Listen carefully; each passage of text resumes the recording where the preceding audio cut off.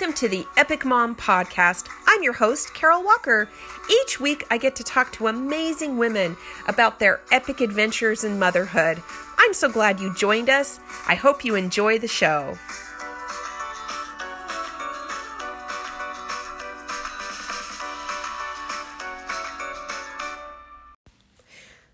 Hi, friends, and welcome to today's episode of the Epic Mom Podcast. My guest today is my friend Christi Minton. She is the mother of 6, and she has a son with type 1 diabetes. And today's show, she shares some of her struggles and also the tools that she uses to keep everybody happy and healthy in her family. I hope you enjoy today's show. Welcome to the Epic Mom Podcast. Today, I have my friend Christi Minton joining me, and I guess we've only known each other for a little over a year. Is that right, Christi? Yeah, I think it's been. I think right at feels like longer. Mm-hmm. Feels like we were just immediate good friends, which makes me so happy. I think we were. Yes. So, Christi, welcome to the show. And do you want to tell us a little bit about yourself? Thank you. I'm honored. When you get invited to come to talk to somebody on an Epic Mom broadcast, it's just kind of an automatic honor. So it's my. Oh, you're so sweet. Well, you are definitely an amazing mom for sure. So I'm excited to hear all the things you have to share today. Yeah. Well, I am the mom of 6. I have 5 boys and 1 girl. I'm a stay-at-home mom. I spend a lot of time there. I have my kids are homeschooled, so we spend a lot of time together. I have a busy life. Yeah, you do. Well, right there, you said 6 kids, so that's what you say. Yeah. So, have you always homeschooled? I have not. Actually, I was a public school teacher for a while and taught for 10 years and began having my family while I was a teacher. I had the blessing of having my mother as a babysitter. She watched after my children for a while. And then when number 4 came, we decided it was time for me to come home.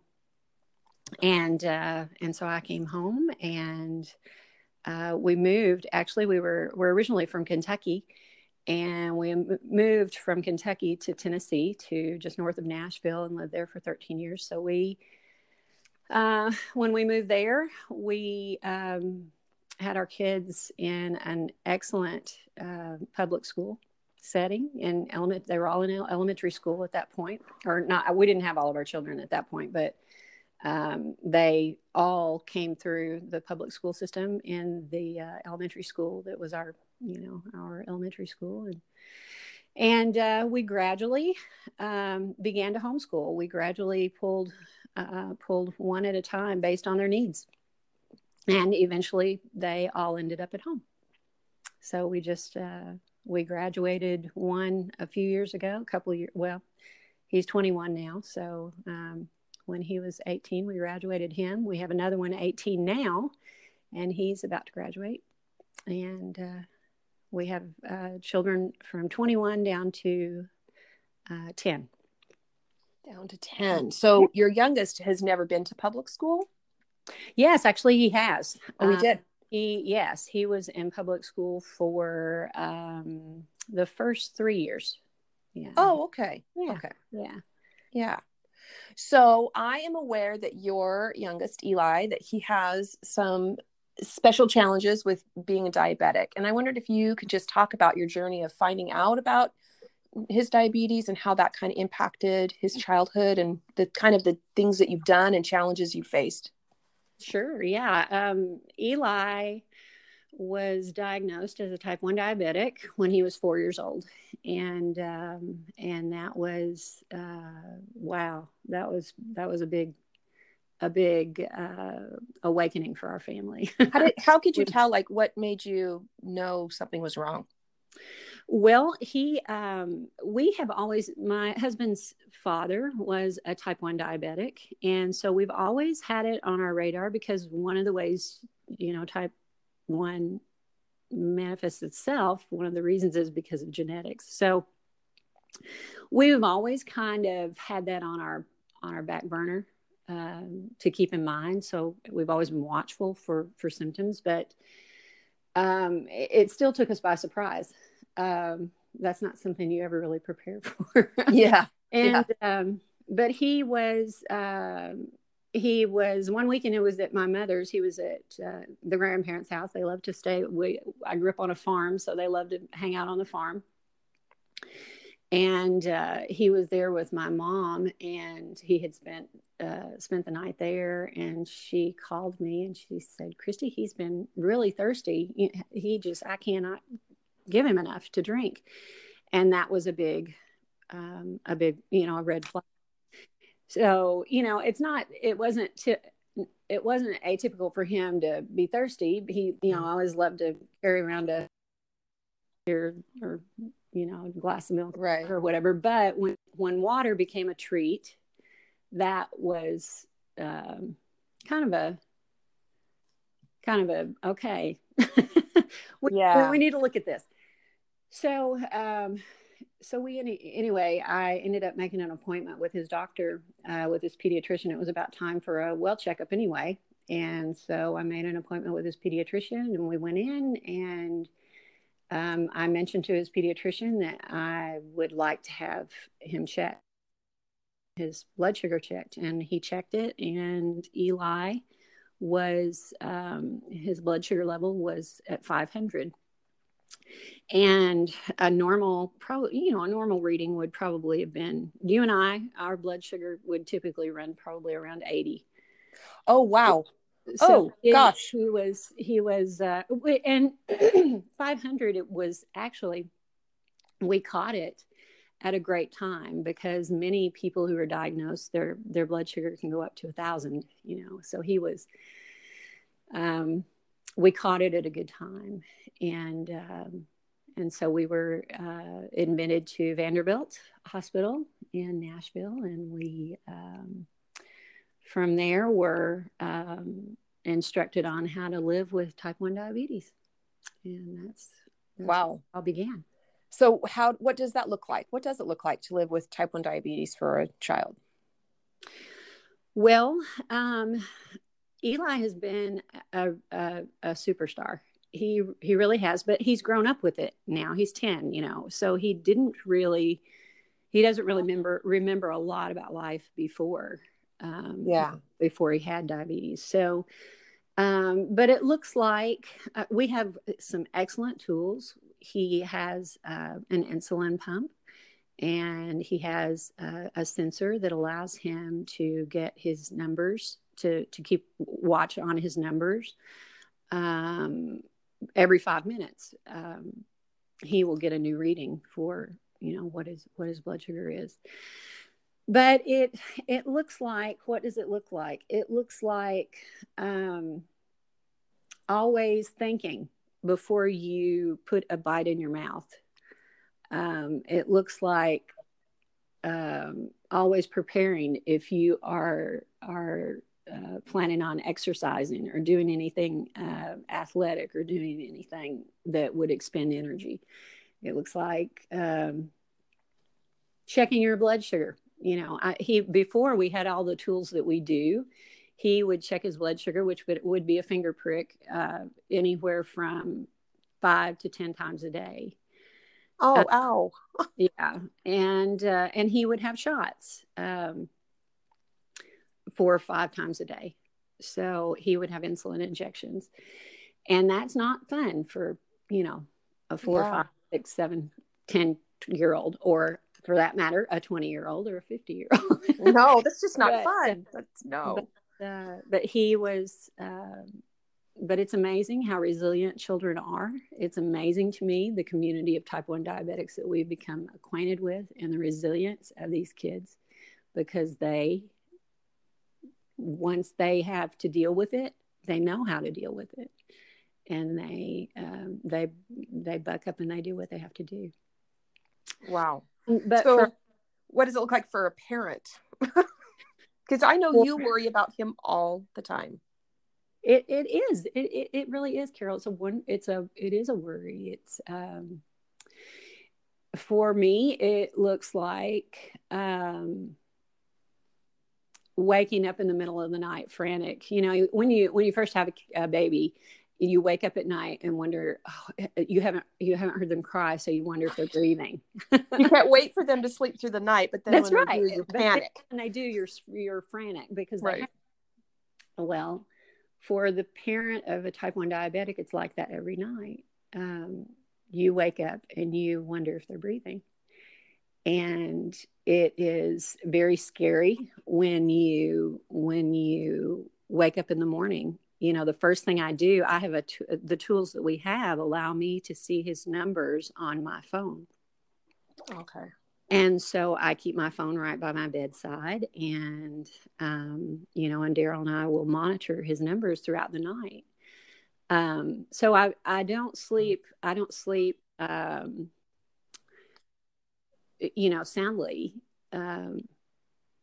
I've learned not to sleep soundly. And, there are times when, I do sleep a little longer than I ordinarily would. And then that frantic thought comes in your mind and you pop up and you grab that phone. Yeah. So do you have to get up in the night to then give him insulin in the middle of the night? Yes, at times you do. Wow. Yeah. At times you do. Would that be like, would you be like, well, today was a super active day because we did these physical activities. I'm definitely going to have to be up in the night, or is it just random and you don't know? Sometimes you can predict. For example, if Eli eats pizza is one of those meals that will cause your blood sugar to have a delayed high.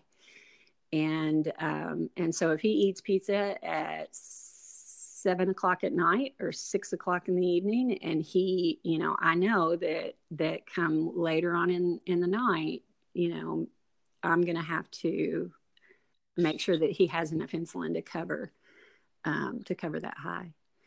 So it depends on that, but diabetes doesn't play fair at all. Our blood sugar, what I didn't realize when I was first beginning this big long journey was that our blood sugar hinges on so many factors. If he's hot, if he's cold, if he's sick, if he's had an active day, if he hasn't had an active day, if he's eaten pizza, if he's eaten protein, if he's eaten any number of things, if he has a bad dream, if he sure, there are lots of things that affect our blood sugar. And so all of those factors, just an innumerable amount of variables multiplied by an innumerable amount of variables gives you a lot of possibilities. So you don't know really when what is going to hit. So it's always, you're kind of always on call. So I am aware that Eli's a super active social guy. Yeah. And so what are kind of some of the things that you've done to help him to lead as normal of a life as he can? Because my observation is you make an effort to do that. It doesn't seem to be a thing that slows him down or is even much of a conversation topic, although I know it is, but it doesn't seem to be you can't participate kind of a thing. Right. We have we've always been very open about his diabetes with him and with others, just as an awareness that it is it can be limiting if you allow it to be, but it is one of the most you become more aware of your body, and you become more aware of your potential to accomplish things too. So one of the things that we really enjoyed back a few years ago, we went to Vanderbilt is fantastic about having different types of seminars and education opportunities and just different fun things for the kids too, for them to do. And so we went to this all-day seminar. It was workshops and information and all kinds of things, but there was a speaker there, and he was a type 1 diabetic, but he had done phenomenal things. He had crossed the Sahara self-supported he had crossed the Canada. He crossed Canada from point to point, from coast to coast. Wow. He had run Canada coast to coast. He, had done all of these phenomenal things, and it was, it was a really neat thing for Eli to see, because, we want him to know that he can do, all of our kids, that they can do what they decide they need to do. They need to pay attention to their bodies, and they need to be sensible, but they need to, that your mind can limit you if you allow it to. Yes. Yeah. So how have you found that this has impacted your other children? Because I know when they come over to our house, like, they look out for Eli, and I've been really impressed in watching them. They know what's going on with him, and I don't know that every sibling does that for each other. They have, oh wow, they have stepped up to bat for Eli a lot, because, it's your family is affected when you have a health issue like this. It's not something that you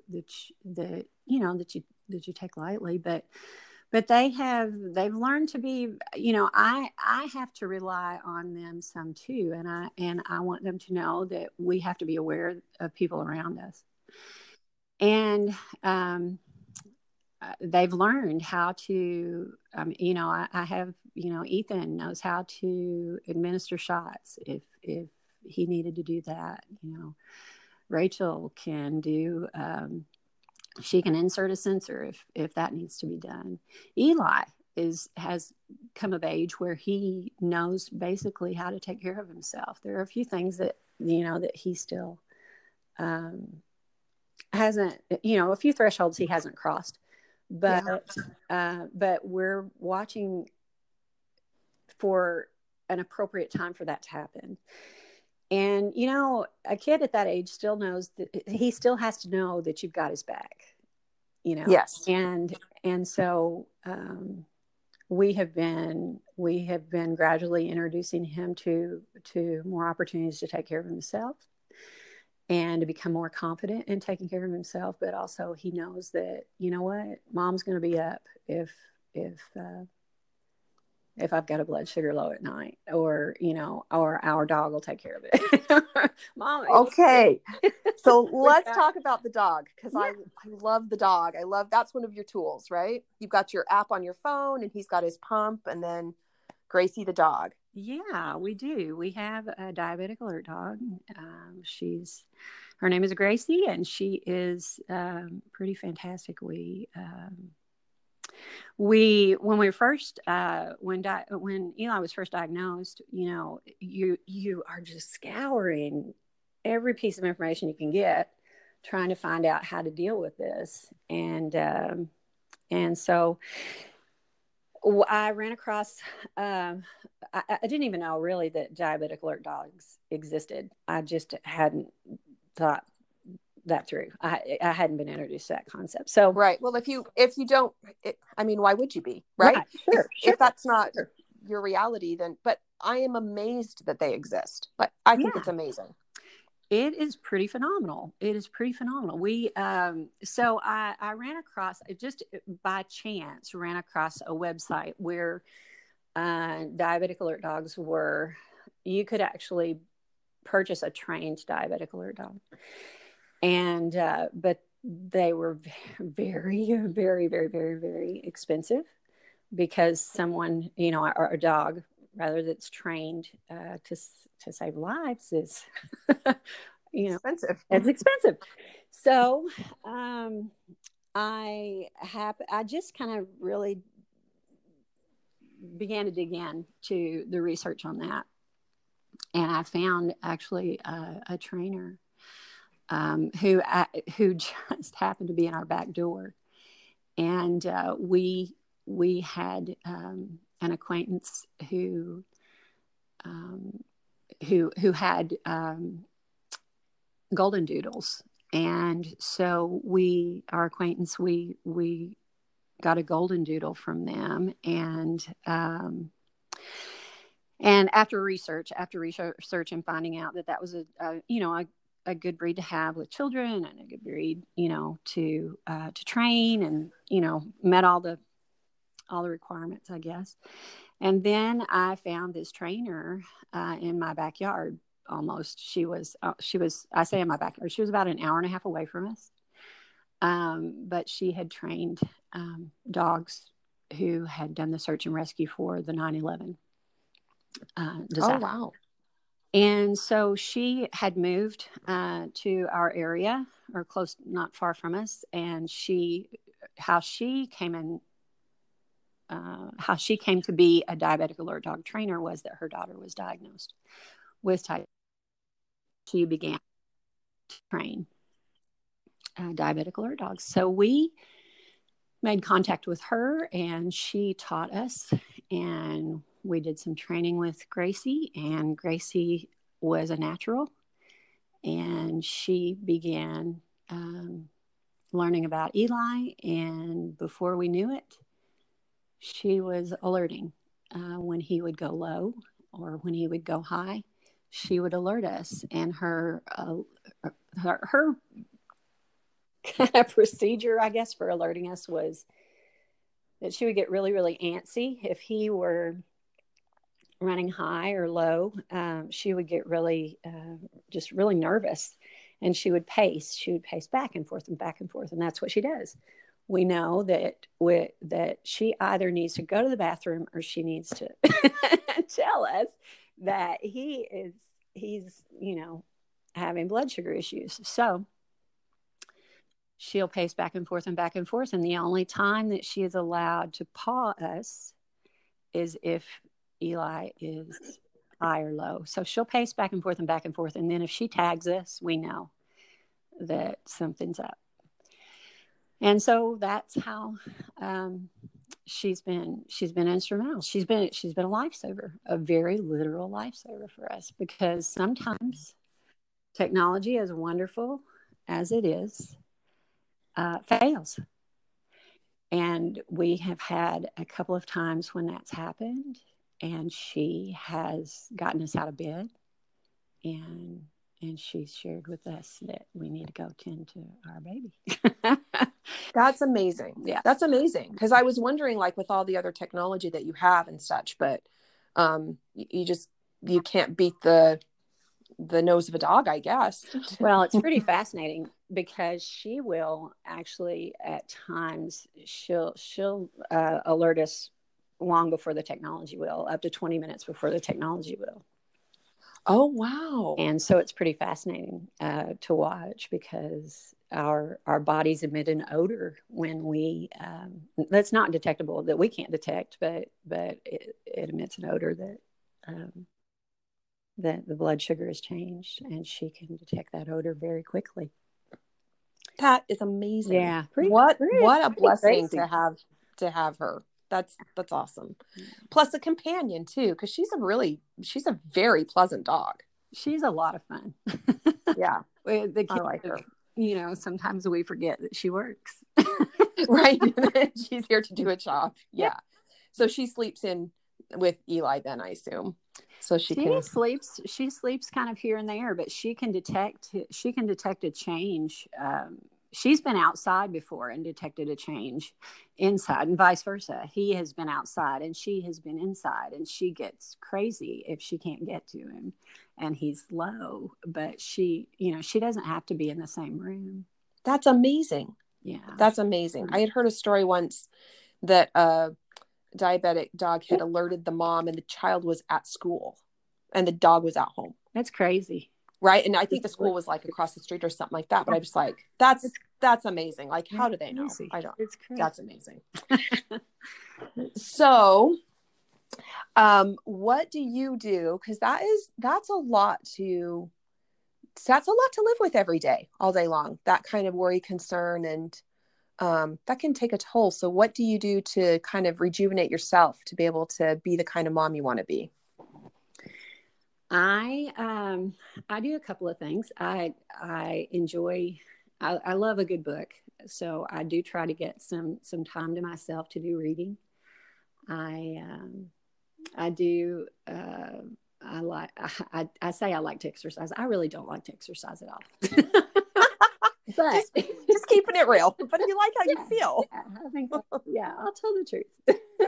The feeling of the endorphins afterwards. So if not for that, I don't think anyone would ever exercise. I mean, maybe. Yeah, I don't think I would. But and then I that's my therapy. Say that again, because that didn't come through. You love to what? I love to write. Oh, to write. Yes. Ah, that's your therapy. Okay. I love historical fiction, and I love to explore just life as it has been in the past for other people. And in historical settings, one of my favorites is World War II. So I think that's just a great.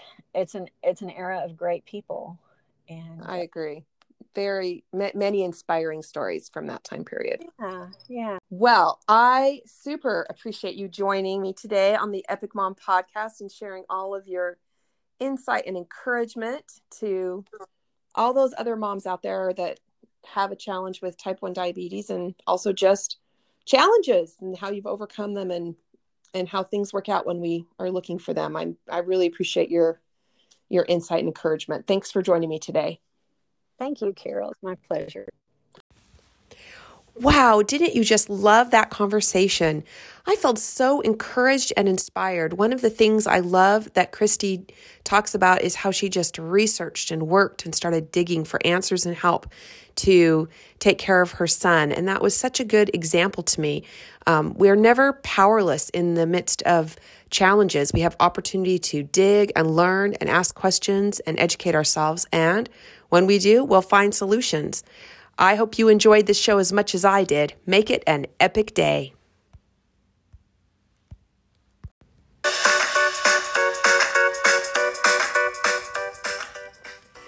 Tune in next week when I talk to my dear friend, Rebecca Greer. She is so fun. It's an episode you won't want to miss.